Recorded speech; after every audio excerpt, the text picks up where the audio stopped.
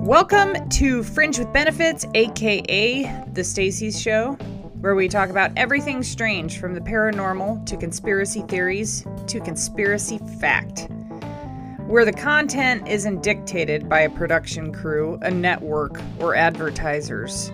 We can talk about anything and everything, at least until I get banned, knock on wood.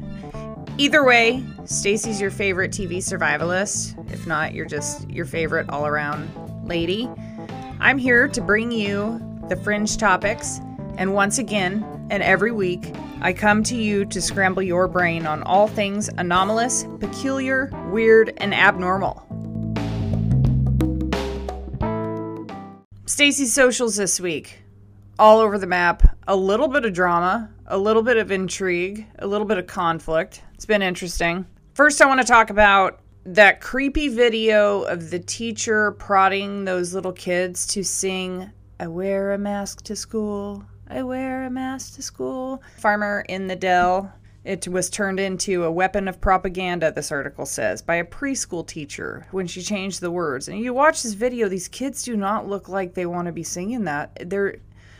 They look like they're being suffocated, and it's a sick, weird video, and it's pretty disturbing, so it made the rounds. The teacher was singing about how masks keep us safe and trying to entice these toddlers to sing along, and it was first posted on TikTok. There's no indication of where or when it happened, and, you know, I don't know who posted it, but it's just pretty fucking awful, and it's a great example of how our kids are being taught to live in fear, and it's evil to brainwash kids to believe that this mask will keep them safe.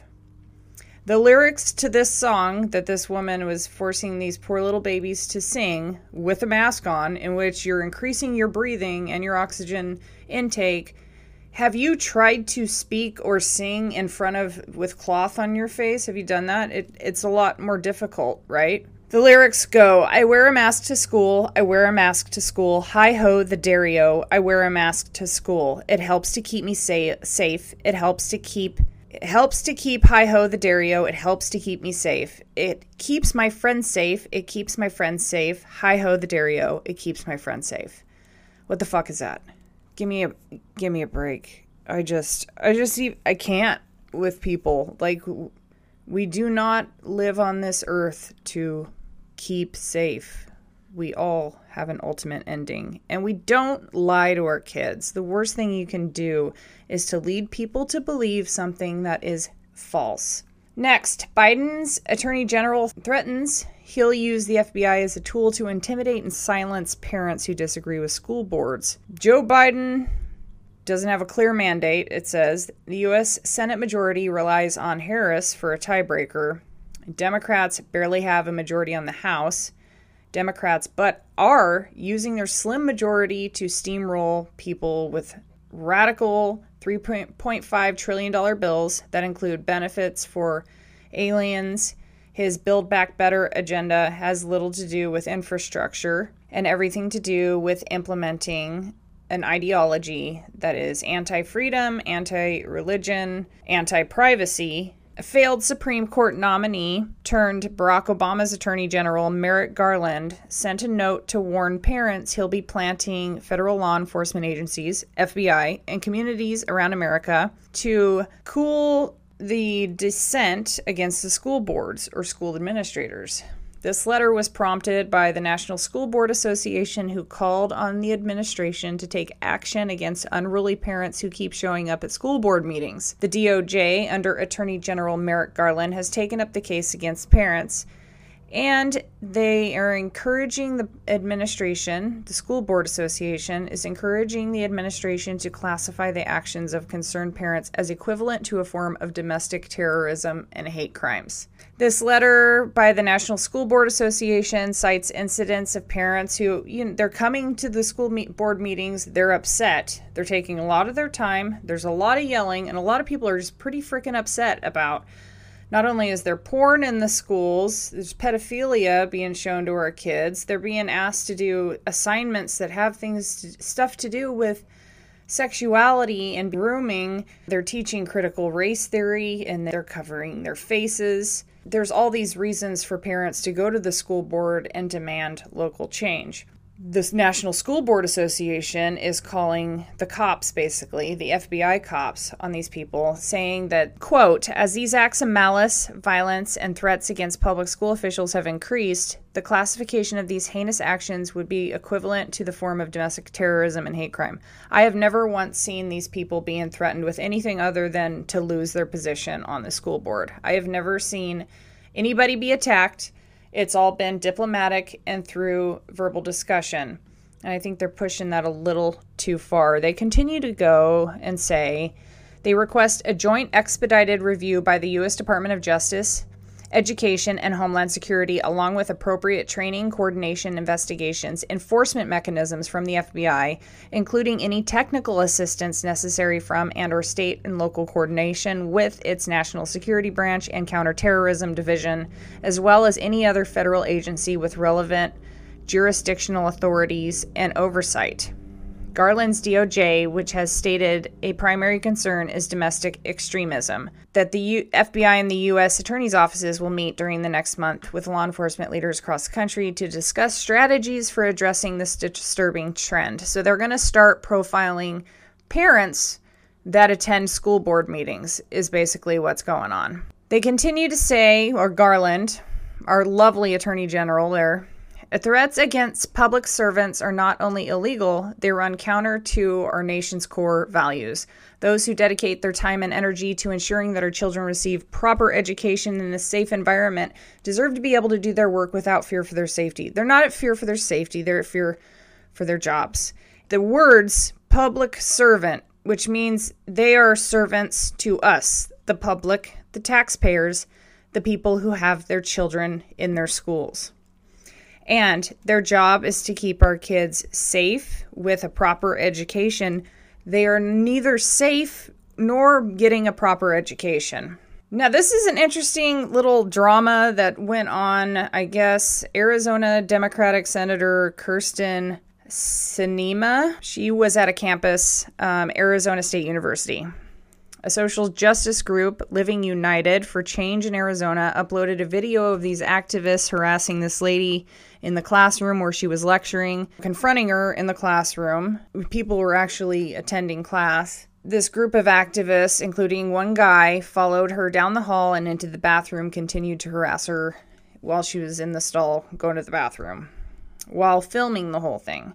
They were saying that because she stood opposed to Biden's and the Congressional Democrats' massive $3.5 trillion reconciliation bill, they were seemingly unaware that the parliamentarian already ruled twice that the immigration legislation should not be added to the reconciliation bill. That's all she's saying. Americans on the right and the left condemn the tactics of the activists who bullied her in the bathroom, and they believe they violated her personal privacy and legal protections afforded. And there were other women in the bathroom too. The left-wing feminist website Jezebel, which I've never heard of before, but we're going to learn about it, was not one of those who criticized the social justice warriors' boorish behavior. Instead, they ran a piece applauding the bullies who went after the female lawmaker. Rather than defend the lawmaker and call out the harassment, Ashley Reese, who wrote the piece, absolutely bully Kyrsten Sinema out of her bathroom stall. Well, she's got a right to write the piece, and she's got a right to say whatever she wants to say. So if it is in her opinion, even though she's a big influencer and activist, if it's in her opinion that what they did was the right thing, then she has a right to say it by all means. But at the same time, it shows a certain way of thinking that exhibits no respect or nor any real manners. Supposedly, Fox News published a headline saying that this lawmaker was being stalked. Anyways, the author of this article continued to justify these attacks. The writer never acknowledged that the woman had already ruled more than once that the plan was for out of bounds for the yet-to-be-written reconciliation package. So basically, they called this lady out on the stuff that she didn't like, and I really don't see a huge problem with that besides the fact she was followed into the bathroom. But I don't see any of these parents following the school board members into the bathroom. The lady said that, well, not the lady that was accosted in the bathroom, but the woman who writes for the feminist website says, maybe it's easier to act like a public bathroom is a sacred place than criticize the fact that Sinema decided to hide from her voters like a coward. Haven't seen the video. I don't know. What do you think? Have you seen it? It seems to be pretty big news because that was what I was scrolling and seeing. Also, there are several Supreme Court cases that are up for rulings, and I wanted to share those with you. We've got Dobbs versus Jackson, the Women's Health Organization. This is the biggest important abortion case over the last 30 years. Possibly the Supreme Court will possibly reconsider and possibly overrule the Roe versus Wade precedent. That's pretty huge news. But they're also, the other side of the coin is if this does rule in Roe versus Wade's favor, it would be upholding the lower court's decisions and reaffirming the Roe versus Wade case and Planned Parenthood versus Casey. This would be a huge blow to those that are pro-life versus pro-choice. So this is going to be a big deal, and no wonder abortion's such a hot topic right now. New York State Rifle Pistol and Association versus Bruen. This is the first time in 11 years that the Supreme Court are going to review a significant Second Amendment case. New York requires its residents to obtain a license for lawful possession of a firearm, whether they keep it at home or take it outside. To obtain a license, an officer must determine whether the applicant is of good moral character, lacks a history of crime or mental illness, and that no good cause exists for the denial of his license. Anybody who has lived life knows that, anything can totally affect that. Applicants must also have proper cause to lawfully conceal and carry a handgun, which I would say is pretty much a violation of our Second Amendment right there. New York law leaves proper cause undefined. And courts have clarified that this standard means one must, quote, demonstrate a special need for self-protection distinguishable from that of the general community or persons engaged in the same profession. So these people want to have a generalized desire to conceal carry, and it does not constitute proper cause.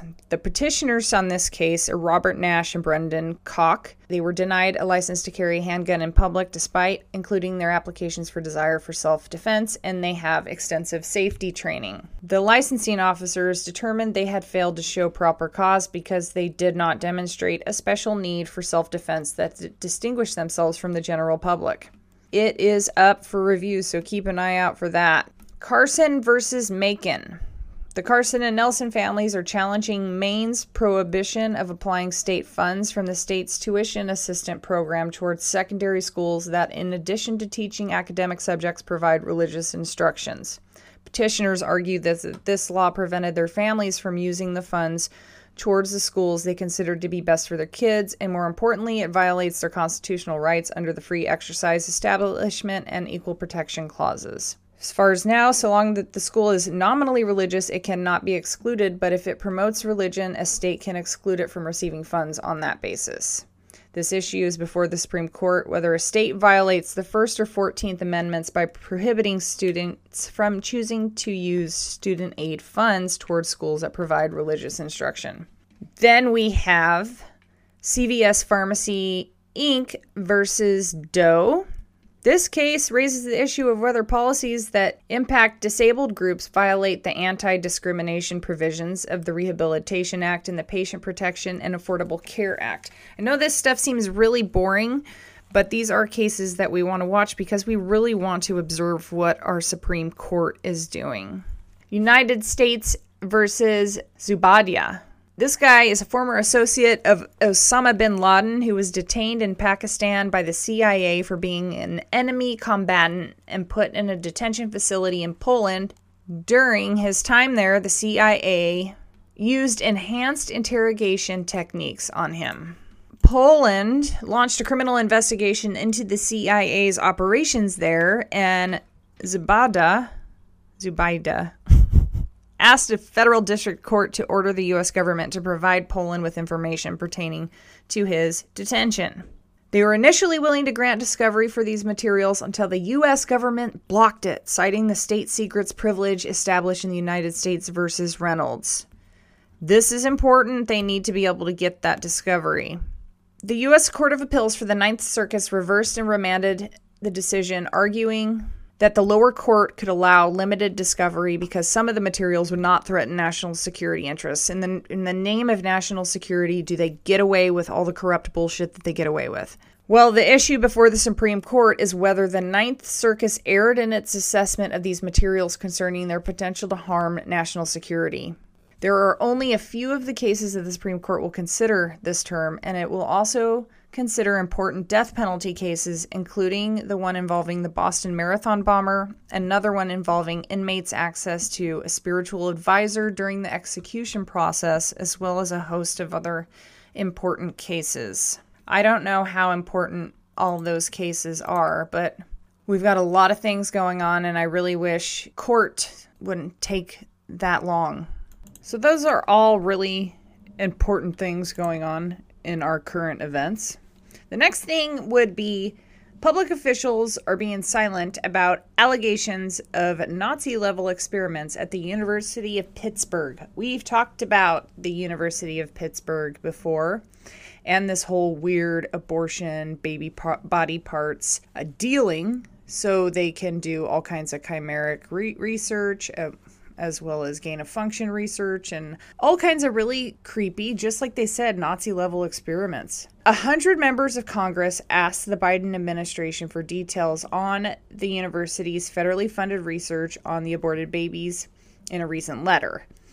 Dr. Rana Uro, an OBGYN who supports abortion, has raised significant concern over unethical treatment of aborted babies at Pittsburgh. We're talking about pro-choice doctors concerned about the level of operations there. And it's not just because, they take specialized body parts, but they also take them in a certain way. It's when they're alive. Have the pregnant mothers induced so they could take the babies straight from the womb and remove their body parts while they're still alive. And that's what we're going to talk about because it's fucked up. Last year, it was revealed Pittsburgh's been engaging in experiments, scalping babies and grafting their scalps onto lab rats. They proudly published pictures of the scalps grafted on the back of these rodents. It's all federally funded through grants through the National Institute of Allergy and Infectious Diseases, run by guess who? The Fauci Master. Thanks to a Freedom of Information Act request made by the Center of Medical Progress, we see in the application for federal funding your tax dollars that they're obtaining babies who have been killed and harvested through an elective abortions. That's what I mean by specialized. They will set racial quotas and have preference and pay more for particular parts. The university claims that this is explained by the experiments aiming to study kidney disease and that kidney disease greatly impacts minority populations above all other things. There's evidence that labor is being induced and the delivery occurring in such a manner that the babies can still be alive when the harvesting occurs. Their application discusses $3 million to significantly ramp up its collections of fetal tissue. And we're talking about children that are still alive when they're taking them. I mean, it's one thing to do stem cell research or to use stem cells that were from a child that passed away, but to actually end the life of a viable organism just to get its tissues just seems really unethical to me. I don't know about you. There have been statements about Pittsburgh attempting to distance the university from its connection to these things, that it doesn't actually perform the procedures and it's not a part of the tissue collection process. But no, they use taxpayer money to purchase them from these dealers, basically. But they say it's hard to make this claim when the Pittsburgh Biospecimen Core, the tissue bank that serves as the link between the mothers who consent to have the baby experimented on and the university containing the tissue, is funded and operated in part by their School of Medicine, UPMC Magee Women's Hospital. Magee performs on average 500 abortions annually, according to recent records with the Department of Health. And part of their stated mission Their mission statement is that of the University of Pittsburgh is to cooperate with governmental institutions to transfer knowledge. So they should be as transparent as, their funding allows, right? Next is the Biden administration reversed a Trump ban on abortion. Under Trump, any facilities that were dealing fetal tissue or providing abortions were not entitled to, so they were still allowed to operate, but they were not entitled to Title X federal funding, so they wouldn't be funded federally. The taxpayers, that was what he was doing for the taxpayers, because a lot of taxpayers do not want our taxpayer money going towards the killing or termination of pregnancies. So Title X federal funding and taxpayer-funded research, such as pregnancy tests, birth control, and testing for sexually transmitted diseases, had to be physically and financially separate from facilities that perform abortions. Seems legitimate, right? 2019 policy had also stopped centers from referring people directly to clinics to get one.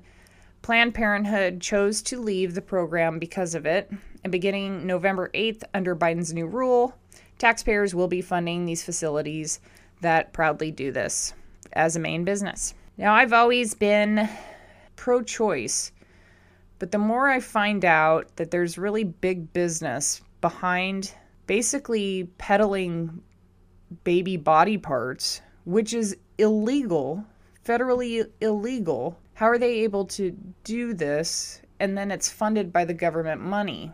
It's like the CIA using taxpayer money to conduct illegal operations, or the FBI for that matter. How would you feel if your local FBI guy was dealing drugs on the side or trafficking little kids and young women and young boys? It's that kind of concepts. And so now that I look at it, I see it as something bigger than just the one woman that doesn't want to be pregnant. The last thing is this really weird, like somebody said that this was coming and I wasn't sure that I'd actually see the day, but UN Women announced in July 2019 it would focus on equality of all genders, right? Instead of solely women's rights. One of many organizations is taking up the cause of non-biological women's rights to claim womanhood, much to the fear of lots of women's rights groups.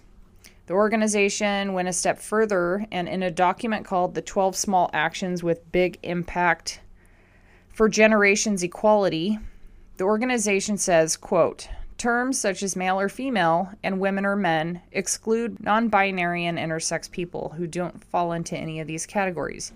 Everyday language plays a huge role in breaking gender stereotypes and rejecting the binary of male and female. Instead of using phrases like ladies and gentlemen or boys and girls, swapping for gender-neutral terms like folks, children, or y'all. Radical feminist Shula Smith Firestone articulated and advocated for decades ago, as have her philosophical descendants. Okay, so they want to use terms like folks, children, or y'all instead of boys and girls, ladies and gentlemen, male and female, because it's I don't understand this. Anyways, radical feminist. She says that the end goal of feminist revolution must be not just the elimination of male privilege, but the sex distinction itself. So what about the dichotomy of our entire world? What about the complementing forces? The opposites. Firestone said that non-binary cause advances the genital differences between human beings would no longer matter culturally. She means that it would not matter at all, for any reason, socially or legally, the person was male or female. In fact, it may be illegal to distinguish between the two, and perhaps we're not quite to that point in our society yet. The House Armed Services Committee's vote to require women to register for the draft in the name of gender equality, this is really huge, that women will be drafted. And a lot of people are saying that the tyranny of the biological family would be broken. So they do want to destroy the family. As it's becoming ever more apparent, the goal of the sexual revolution and all its manifestations, including transgender policies that obliterate physical sex, is to break and destroy the family. The UN has its own Universal Declaration of Human Rights that says, The family is the natural and fundamental group unit of society and is entitled to protection by society and the state. So that's kind of hypocritical for the UN women to announce that we are no longer going to use any binary terms anymore, and that it's not going to be acceptable to use them based on philosophy from one of the most radical people, Firestone. I'm definitely going to have to look this woman up. But it just seems, wouldn't you imagine that the Universal Declaration of Human Rights would trump the document 12 Small Actions with Big Impact for Generation Equality?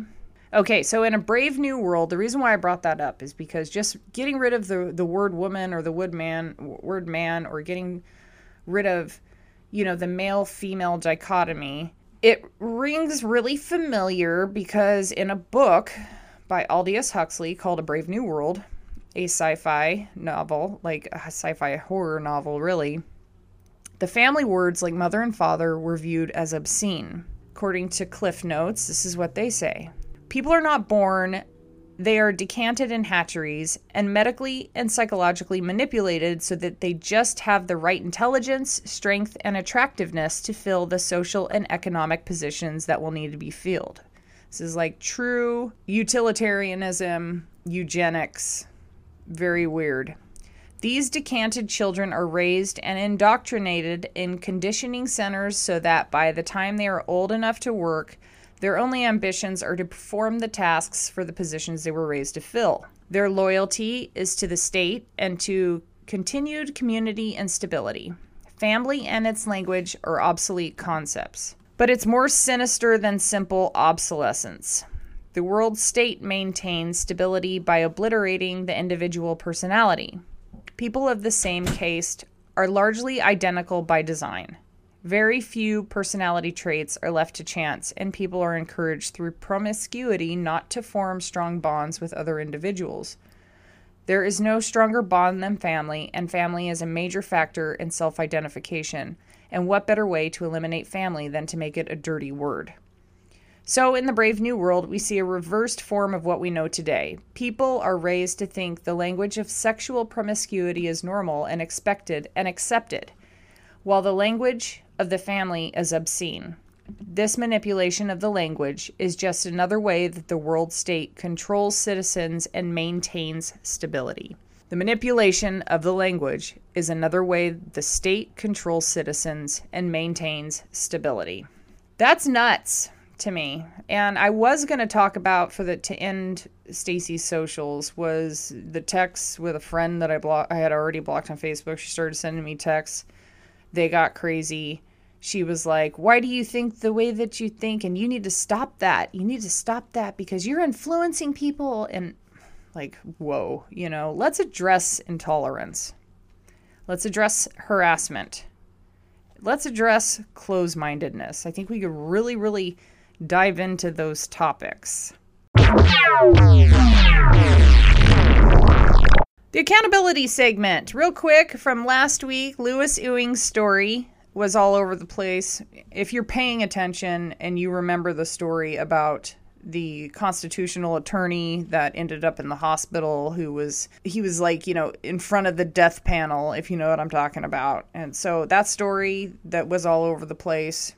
His bar associations is totally convoluted and confusing. I think he's only affiliated with federal bar associations and never state bar associations. There was some contradicting information there. Anyways, that's basically all I wanted to say, was that was a confusing situation. I'm not too sure where that lies. And, if I got it wrong, I got it wrong. Next is, if you troll my page, you're going to get blocked. Do you have zero self-control? Like, if my phone's blowing up because, sometimes the app's notifications are on, and usually mine's not, but I got to get on there to deal with certain things. And so if I've got so many freaking notifications that somebody put, 10 or 15 comments on one of my posts that's pinned to the top of my page, then I'm going to get really freaking annoyed. I don't care how much I may care about you as a person. I do not appreciate being harassed or trolled on my social media or on my phone, or like nobody comes to my door and does that to me, because I would probably lose my shit.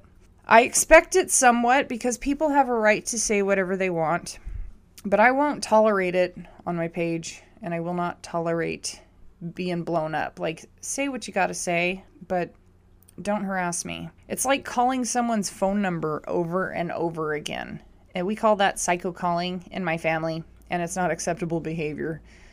If you want to bitch me out, email me at fringewithbenefits@protonmail.com, and I will have that discussion with you privately.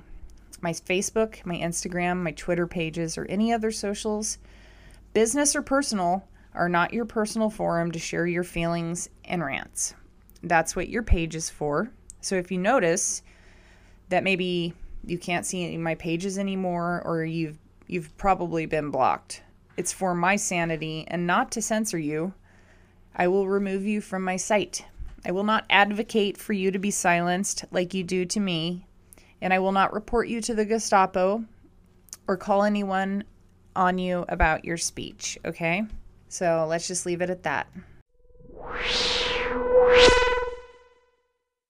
Follow the show's social medias at www.inwardsurvival.com. Get on the mailing list. Facebook. You've got Fringe with Benefits page, Inward Survival's page, the fan page at Stacey Leo Osorio.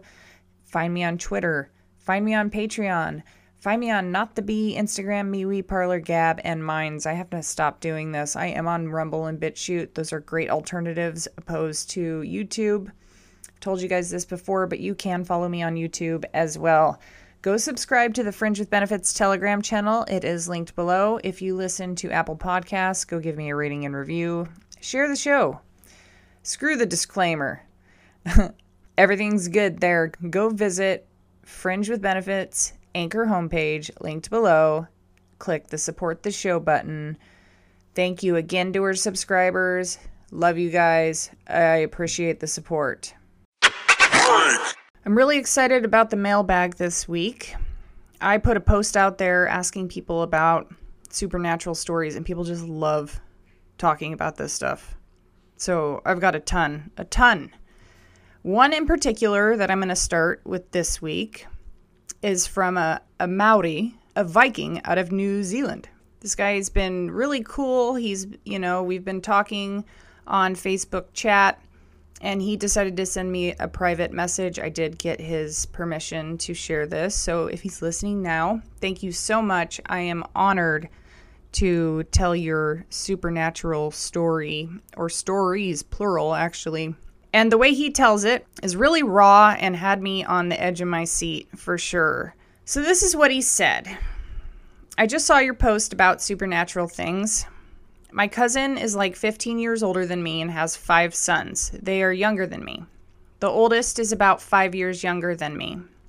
The youngest is probably about 12 years younger. My cousin and I are close. I've been talking to her boys over the years and hanging out with them occasionally. They've always lived in different towns or regions to me. Last year, I was talking about her boys to my mom. He says mum. His mum. I asked her where they all live now, and they're adults, so she told me about the oldest ones. I asked her where Nathaniel is living now. She looked surprised and said, well, what do you mean? I said, I want to know where Nathaniel is living and if he's married. My mom told me he died as a baby. I couldn't believe it. I had some big trauma when I was a kid. I don't remember much of my childhood. I said to her, every time all the boys visit, I catch up with him too. I cried when she told me. It was like he never left and I only lost him now. So I'm like, holy shit, he tells me that. He said, I asked him a question, you remember him growing up in your memories? And he said, yeah, that he never knew he was dead, that he would talk with him and hang out. And the last time he had seen him, he was an adult. He said it's been about 7 years. At his grandfather's funeral, my mom's older brother. I've seen a lot of things over the years that cannot be explained. I died in a car accident in 1995. I left my body and went somewhere else. So at this point, I'm like, holy crap, tell me more. I asked him, do you think it was the real Nathaniel or that you were meeting with, or your mind's concept of him as he grew? And he said that he believed it was him. My mom's grandmother, who passed long before I was born, would sit on my bed at night when I was little and sing old Maori songs to me quietly.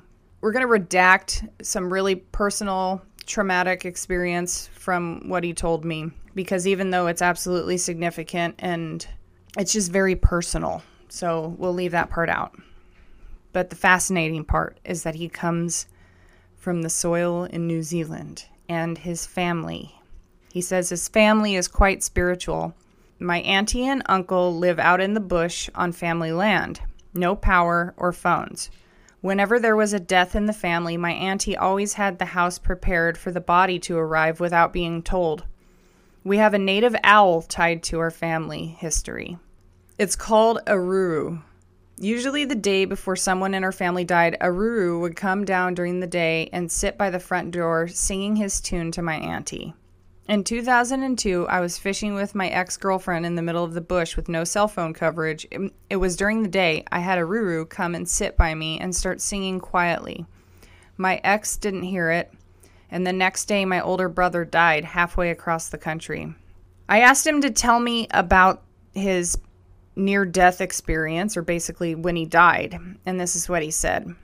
It was late October here, which is spring. Cold, wet night, and we were drinking down a river with our girlfriends. I was 19. My girlfriend got her monthly, so we had to go back to town. We planned on staying the night. We were in a V8 hot rod, and I was in the back. My mate was driving and just went crazy. We flew off a 60-foot cliff at around 100 miles per hour. I had been yelling at him to slow down, but he was drunk as fuck. I saw the massive tree we crashed into, which actually stopped us from landing in the water. We dropped 60 feet. I remember opening the door and running as fast as I could. It was twilight. Where we crashed, there were no native trees. It was rural, but it was willow, oaks, poplar. As I was running, I couldn't hear anything, and a massive wave of darkness came around me like a blanket. I kept running. Slowly, a light appeared in the distance. It was kind of like looking at a really bright LED spotlight without my eyes hurting. I'm still running as fast as I can. And then something strange happened. I started seeing silhouettes of our large native ferns and punga leaves as I was running towards the light. I couldn't feel them touching my body though. He said this running went on for what I thought was 10, maybe 15 minutes. When I almost reached the light, I heard a man's voice say, "You're going the wrong way." It was loud, but not deafening, but kind of like thunder and everywhere. I stopped. I turned around, and I was looking at the car from behind a tree stump. I was crouched, kind of like hiding from someone. It was still twilight. All the doors were still closed. He continues. He says it was still raining. I blinked, and it was nighttime. I was on top of the 60-foot cliff with my friend's girlfriend. She was crying, and we were standing in the rain in the dark. I was trying to comfort her. I could see down the road, and there was a house with lights on. I told her we can walk down there and get some help. A van pulled up and told us to lay in the back. They would call emergency services. I tried to explain that there were 2 people still in the car, but I couldn't hear them. My friend's girlfriend begged me to lay down with her, so I agreed. Lots of ambulances, fire trucks, and the cops turned up. They asked us to climb out. That's when my friend's girlfriend got out, and I couldn't move. I was paralyzed from my lower back down. I had broken my back. She has no memory from before we were up on the road. A police guy who filmed the scene was friends with my folks, and he said they couldn't work out how her and I got almost up a vertical cliff in the wet. They needed abseiling gear to get down and bring the other 2 up. I had an inch of swelling on the top of my skull, probably from headbutting the roof of the car. I was the worst hurt, and the other were out of the hospital in a couple of days. It was about a week in the hospital, and I started getting feeling back in my toes. And then he asked me about my dream. When I told him about my reoccurring dream, maybe I'll share sometime, maybe I won't. And he shares some other things, and what an incredible person. And thank you so much, Viking from New Zealand. I appreciate your story. I'm absolutely blown away by your experiences. And you've led an amazing life, as well as your ancestral lineage is an amazing life. So God bless you down there. So if you have any good stories or you just want to tell me about something that's haunting you, some poltergeist activity, I guess right now would also be a good time to throw in the fact that a friend of mine, I'll say her name, Twyla, started Grays Harbor Ghost Hunters. So my daughter and I and my boyfriend, we are all honorary, I guess, investigators. My daughter's an investigator in training, but I am actual investigator. So we've done one ghost hunt so far, and it was in an old Victorian house that had some activity in it. We didn't have our field journal, so we didn't journal any of it, but it was a pretty funny, interesting experience. She has gotten like all the gear and all the little tools and everything that we need. We've got business cards, we've got shirts, we've got our meeting coming up. So go check out GraysHarborGhostHunters.com, and you can find us on Facebook. The weekly topic this week, I'm just going to throw it down and lay it on ya. We're going to talk about Project Bluebeam. My boyfriend sent me this website with this article, and I just freaking had to share it because they just kind of throw it all out there. It's linked below, and it's got some links to all kinds of, videos and documentary type footage of people talking and what this is all about. So basically, Project Bluebeam is a 4-step process that has the result of a one world government. If you've noticed, a lot of the most recent wars involved countries who did not have ties to the Rothschilds banking system, the World Bank. And this is not by coincidence. It's done to create a one world currency under a new world order premise.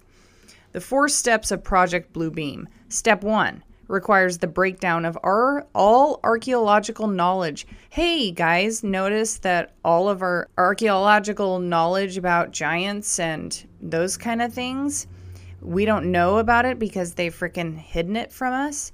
So basically, that's step 1 of Project Bluebeam. This will apparently be accomplished by faking earthquakes at precise locations around the planet. Fake new discoveries at these locations. It will finally explain to all the people the error of all the fundamental religious doctrines, specifically the Christian and Muslim religions. Step 2 involves a gigantic space show where 3-dimensional holographic laser projections will be beamed all over the planet. This is where Bluebeam will take off. The projections will take the shape of whatever deity is most prominent and will speak in all languages. At the end of this light show, the gods will all merge into one god, the Antichrist. Don't blame me, that's what this says. Step 3 is the telepathic electronic two-way communication. This involves making people think their god is speaking to them through telepathy, projected into the head of each person individually using extremely low frequency radio waves. Step 4 has 3 parts. 1, making humanity think an alien invasion is about to occur at every major city. 2, making Christians think the rapture is about to happen. And 3, a mixture of electronic and supernatural forces, allowing these supernatural forces to travel through fiber optics, coax, cable, power, and telephone lines to penetrate all electronic equipment and appliances. Then chaos will break out, and people will finally be willing to, or even desperate enough to accept this new one world government.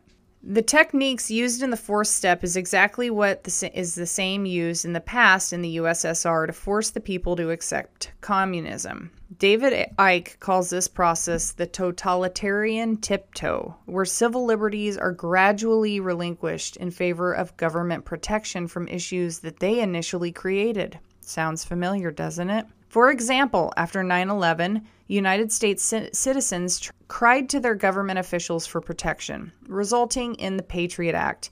That took away numerous civil liberties in the name of protection, and it has further snowballed into the National Defense Authorization Act. It was written in a way where any U.S. citizen could not only be detained and questioned without any legal representation, they could also be killed without questioning. This was written under the guise of protecting us from terrorism. It's no coincidence that our skies are being lambasted with chemtrails, which contain barium niobate.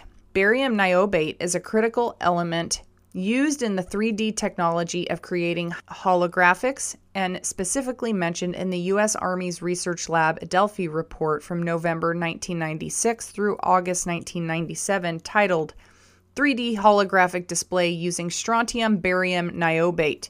That's accession number ADA 338490, published February 1998. The abstract for this publication specifically states the following, quote, an innovative technique for generating a three-dimensional holographic display using strontium barium niobate, SBN, is discussed. Now, we all heard about the contrails versus the chemtrail thing. There's reasons why you've never seen a chemtrail or any picture or featured film before 1980. It's because they didn't actually have them back then. A contrail is the normal discharge from a jet airliner. They call it condensated water. It's the little short white steam clouds. They disappear quickly, but chemtrails are chemically induced trails that were dismissed originally by the government as condensation trails, but later they admitted that they were being used in weather modification projects. A chemtrail starts out in a similar fashion as a contrail, except it doesn't dissipate. It stays in the atmosphere and expands, clouding up the skies. We've all seen it, everybody. One of the key ingredients in these trails, as evidenced in numerous water samples, is barium in various forms. As mentioned, barium is the key ingredient in holographic technology. Dr. Carol Rosen warns us about the weaponization of space through her professional relationship with ex-Nazi scientists. There's a video below. She actually professionally knew Dr. Werner Braun, who warned her about the following threats that would be created as false flags in the U.S. government. Quote, they are inventing enemies, von Braun said, against whom they are going to build this space-based weapon system. The first of whom was the Russians, which was existing at the time. Then there would be terrorists. Then there would be a third world countries. Now we call them rogue nations or nations of concern. Then there would be asteroids. And he would repeat to me over and over, and the last card would be extraterrestrial threat. You will find that there is going to be a spin to find some enemy against whom we have to build a space-based weapon, and now we should expect this spin. So we've got the space-based weapon system, Reagan's Star Wars program, Space Force, terrorist threat, 9/11, third world countries, North Korea, asteroid threat, Elenin. While not classified as an asteroid, the apparent government psyops would assimilate Elenin in this category. Extraterrestrial threat to be announced. And he brings up the Tupac hologram. You guys remember the Coachella show where he shows up as a hologram, and it was just freaking insane how amazing and how real it looked? Next would be Michael Jackson in 2014. He was used as a hologram at the Billboard Music Awards, and it was good. Like, it looked like him. Operation Osiris, September 7th, 2003. All emergency services and members of London Underground took part in Operation Osiris at Bank Tube Station. The hypothetical scenario was a chemical attack on the underground. Why would they call it Operation Osiris? Well, Osiris was an Egyptian god, usually called the god of the afterlife. He is one of the oldest gods for whom records have been found. One of the oldest known attestations of his name is on the Palermo stone of around 2500 BC.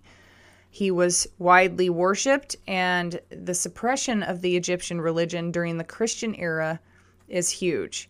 The most commonly encountered family relationship describes Horus as the son of Isis and Osiris. Both Horus and Osiris were resurrected by Isis with the help from Thoth after being killed by Set, the evil brother of Osiris. One legend, Osiris's body is cut into pieces and scattered throughout Egypt. Isis set out to look for the pieces, and she was able to find and put together 13 of the 14 parts. Was unable to find the 14th and the most important part. Guess what it was? His penis. But instead, she made a phallus out of gold and sang a song around Osiris until he came back to life. So now he's got a gold dick. Thus, Osiris was resurrected, and so it was Isis conceived Horus. Due to this experience, Osiris became the Lord of the Dead and the afterlife. The obelisk. which is the Washington Monument, and basically we see them all over the place. It's a representation of the erect male penis, and it stands for power, potency, the virile male. Pharaohs of later dynasties switched their obelisk, erecting affections to Osiris, the god of the earth, the vegetation and the Nile flood that gave life to all Egypt, the god of rebirth, the god of the underworld, of life and death. The obelisk at the Vatican is surrounded by a circle. This obelisk is the point where the circle representing the union of Osiris and Isis after erecting Caligula's obelisk in St. Peter's Square in 1586. Pope Sixtus V exorcised it, consecrated it, and surmounted it with a holy cross. Before the record, the Washington Monument obelisk is the tallest in the world. It is 6,666 inches high and 666 inches wide along each side at the base. These numbers are not a coincidence. When you trace who owns all the mainstream media, you will find certain people at the top. Keep in mind that the cabinet, the presidential cabinet, are elitist cabinets. They're selected, not elected. And whether Project Bluebeam is scheduled to occur this year or any time in the near future, their plans seem to be evolving. I mean, look around. He says that while Project Bluebeam would be a fascinating show to those who know what it's all about, the end result will not be pretty if fully employed, resulting in a one-world government, army, banking system, and religion. As evidenced by numerous high-ranking military officials during the Disclosure Project, there are many benevolent extraterrestrials who are watching over us and are protecting the planet from these types of tyranny and oppression. He says that in the end, he doesn't think Project Bluebeam will ever come to fruition because of these benevolent extraterrestrials. But it's still progressing and it's still on course to continue on. Just the mere exposing of this material could be enough to deter plans or prevent those plans from happening. In the event that something major occurs, you will at least understand why it's happening and that you will be an integral part of the debunking of the end results for the New World Order plan that will inevitably fall. This was written by Greg. He says he's sending all of his infinite love and light. He has a master's in science, it looks like. He's the founder and editor of IN5D, Body, Mind, Soul, Spirit. He can find his radio shows on his YouTube channel. He says he's a visionary author, transformational speaker, promotes spiritual and metaphysical and esoteric conferences in the U.S. through his events. He has a lot of love and faith for humanity, and he's really, really freaking on it. So good on you, Greg, for writing this article and warning people that they have this technology and they wouldn't fucking once hesitate to use it. And so we need to be keeping an eye out for that stuff. Guest spot this week, we're going to revisit Abigail Shrier. So I'm on her mailing list, and she put out an article or just a quick little hello to talk about a story that she had written about her line of investigative reporting which she's been working on. So I'm just going to go read through this for you. On Monday, I published probably the most important piece of my career thus far, an interview I did with two top gender medical providers, vaginoplasty expert and gender surgeon Dr. Marcy Bowers and child psychologist at the UCSF Gender Clinic, Erica Anderson. They spoke candidly about risks of certain treatment protocols guiding transgender medicine. They said that for the first time in the U.S., top gender medical providers collectively acknowledged 4 facts. Early puberty blockade can lead to significant surgical complications and also permanent sexual dysfunction. Peer and social media influence do seem to play a role in encouraging the current unprecedented spike in identification by teen girls. And the World Professional Association of Transgender Health, of which both Bowers and Anderson are board members, have been excluding doctors who question current medical protocols to its detriment. Bombshell, right? These people came forward and said, yes, there's something wrong here.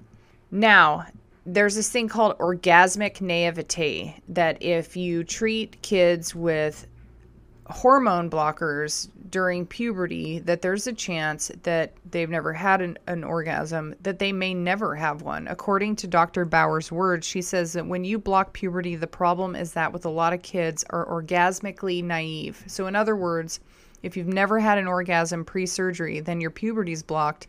It's very difficult to achieve it afterwards. And I think that I consider that a big problem, actually. It's kind of an overlooked problem that in our informed consent of children undergoing puberty blockers, we've in some respects overlooked that a little bit. A little bit. And wouldn't you say that that's a pretty important thing? And wouldn't you say that, you know, if you're treating these kids with like affirmative treatment and just giving them whatever they think that they want or need, because they might be mentally ill enough to want to kill themselves, that it's to help treat their mental illness, then what do you think that killing their ability to ever have an orgasm or ever to climax is going to do to their mental health? I would be pissed. You know, I wake up, 25, 27, can't figure out why I can't have an orgasm. Oh, it's because mom let me get on frickin' testosterone when I was 13 because I thought I knew what I wanted to do. Basically, Abigail Shrier she's doing incredible work as a journalist. She's written a ton of articles and she's written a book on this. And I also want to point out that Anderson, the other doctor that came forward, she said that rapid onset gender dysphoria is not an accepted diagnosis. They've acknowledged that a population of teen girls are claiming to be transgender. Suddenly, it may be a very different population from typical patients of gender dysphoria. Anderson goes on to say, I think that it's a really important question to ask. Are these different kids first? And if they are, should we be treating them differently than early presenters, the children who well before puberty asserted gender different than what we thought they had? And that it's an open question, and you've written about this. I have a copy of your book. I've read most of your book. She's talking to Abigail Shrier, by the way. And she said, you're raising an interesting question. Is there something going on with our teenage girls? And the answer I would give is yes. Do we need to know what it is precisely? No. So there is a narrative being played out in this culture, and there's a lot of social media influence here, and there's a lot of important information. So I suggest that you guys get on her mailing list, especially if this is something that's in your life and things that you're dealing with. Totally need to be keeping an eye on this. So good on her, and I will be following that very closely. She is the definition of a true journalist. Very talented. Next is the Warrior Battalion event, November 13th, 2021, Veterans Day weekend, Aberdeen, Washington. See the links below for donations or if you want to get tickets. All veteran attendance, of course, is free of charge. You just show up and be a part of it. It is to bring awareness to veteran suicide and to embrace our community and to show support for our veterans. You can send raffle donations to P.O. Box 195, Hoquiam, Washington, 98550. And you can send checks by mail. Just make sure you make them out to Warrior Battalion. Once again, that's P.O. Box 195, Hoquiam, Washington, 98550. Come out and let's rock. Let's do it for our soldiers, our men and women. Inward Survival School of Magic, we're going to talk about self-control. Who has problems with self-control? Shit, I think everybody has problems with self-control. And that is why it's an accomplishment to be able to exercise self-discipline and self-control. Everybody has a different term for it. It could be determination, grit, willpower, fortitude, self-control. Psychologists typically define it as the ability to control behaviors in order to avoid temptations and to achieve goals. The ability to delay gratification and resist unwanted behaviors or urges. A limited resource that can be depleted. Some researchers believe that self-control is partly determined by genetics. 2011 Stress in America survey conducted by the American Psychological Association found that 27% of respondents identified a lack of willpower as a primary factor keeping them from reaching their goals. The majority of people surveyed, 71%, believe that self-control can both be learned and strengthened. Researchers have found that people who have better self-control tend to be healthier and happier, both in the short term and the long term. One famous 2005 experiment, students who exhibited greater self-discipline had better grades, higher test scores, were more likely to be admitted to academic programs, and they found that when it came to academic success, self-control was a more important factor than IQ. Interesting. The benefits of self-control are not limited to academics, though. One long-term health study found that high levels of self-control during childhood predicted greater cardiovascular, respiratory, and dental health in adulthood, as well as improved financial status. Delaying gratification involves the putting off of short-term desires in favor of long-term rewards. Researchers have found that the ability to delay gratification is important not only for attaining goals, but for well-being and overall success in life. Psychologist Walter Mischel conducted a series of famous experiments through the 1960s and 70s that investigated the importance of delayed gratifications. These experiments, children were offered a choice. They could eat one treat right away, a cookie or a marshmallow, or they could wait a brief period of time in order to get 2 snacks. At this point, the researchers could leave the child alone in a room with a single treat. Not surprisingly, many of the kids chose to eat it once they left the room. But some kids were able to wait for the second treat. Researchers found that children who were able to delay their gratification in order to receive a greater reward were more likely to have better academic performance than the ones who gave in to temptation immediately. So I'm definitely the one with the crappy grades who needed the gratification right then and right now. But I've been paying for it my whole life. I have been paying for my lack of self-control in the earlier part of my life. And that's why I really believe it's an important thing. And I hope that I can get this across to my kids now so they don't have to suffer as much as I have. And that's why I'm telling everybody about this right now. Based on this guy's research, Mischel proposed that what he referred to as a hot and cool system to explain the ability to delay gratification. The hot system refers to the part of our willpower that is emotional, impulsive, and urges to act upon our desires. I'm raising my hand if you can't see me. When this system takes over, we may give in to our momentary desires and act rashly without considering the long-term effects. The cool system is part of our willpower that is rational, thoughtful, and enables us to consider the consequences of our actions in order to resist these impulses.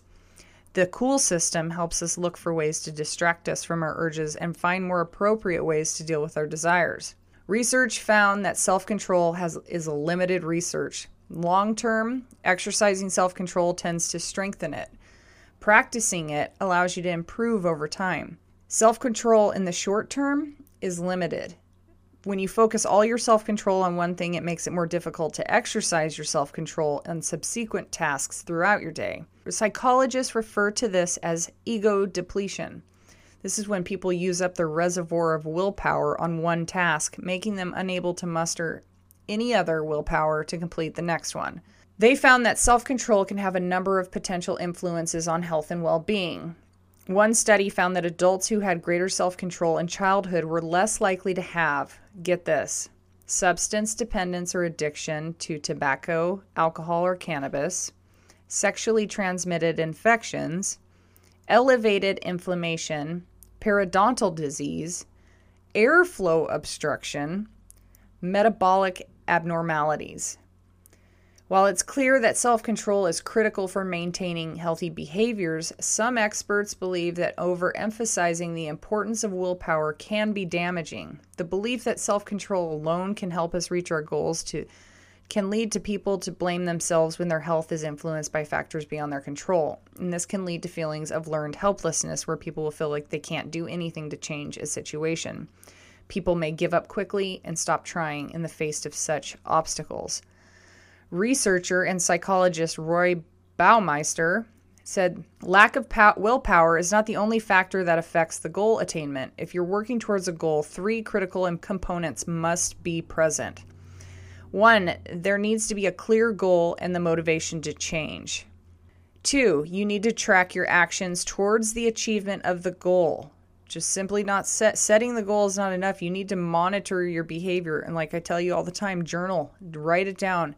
Write down what you did and what you need to do better next time. And then 3, you need to have willpower. You have to be able to control your behavior. That is a critical part of achieving any goal. Research suggests that there are steps people can take to make the most of their willpower. Research has found that planning ahead can improve the willpower. You can actually find distractions that will help you.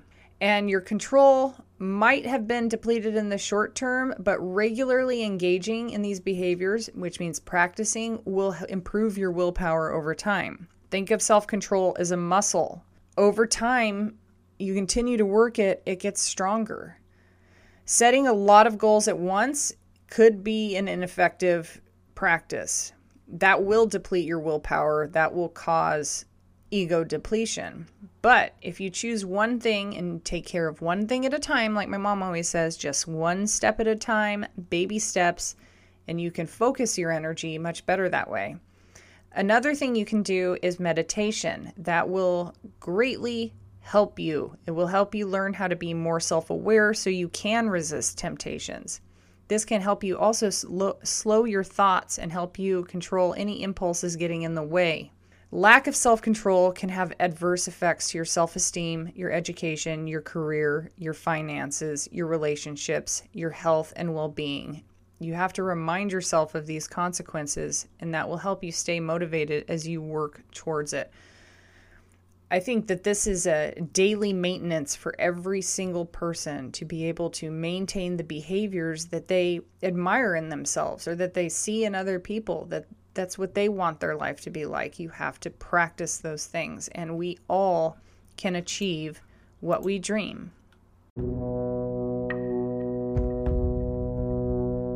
Our Stoic thought of the week goes to the utilitarian himself, John Stuart Mill. If all mankind minus one were of one opinion, mankind would be no more justified in silencing that one person than he, if he had the power, would be justified in silencing mankind. There is an imaginary circle drawn around every human being, over which no government should be able to step. And last, liberty lies in the rights of that person whose views you find most odious. Have a great week, everybody. Thanks for joining us at Fringe with Benefits.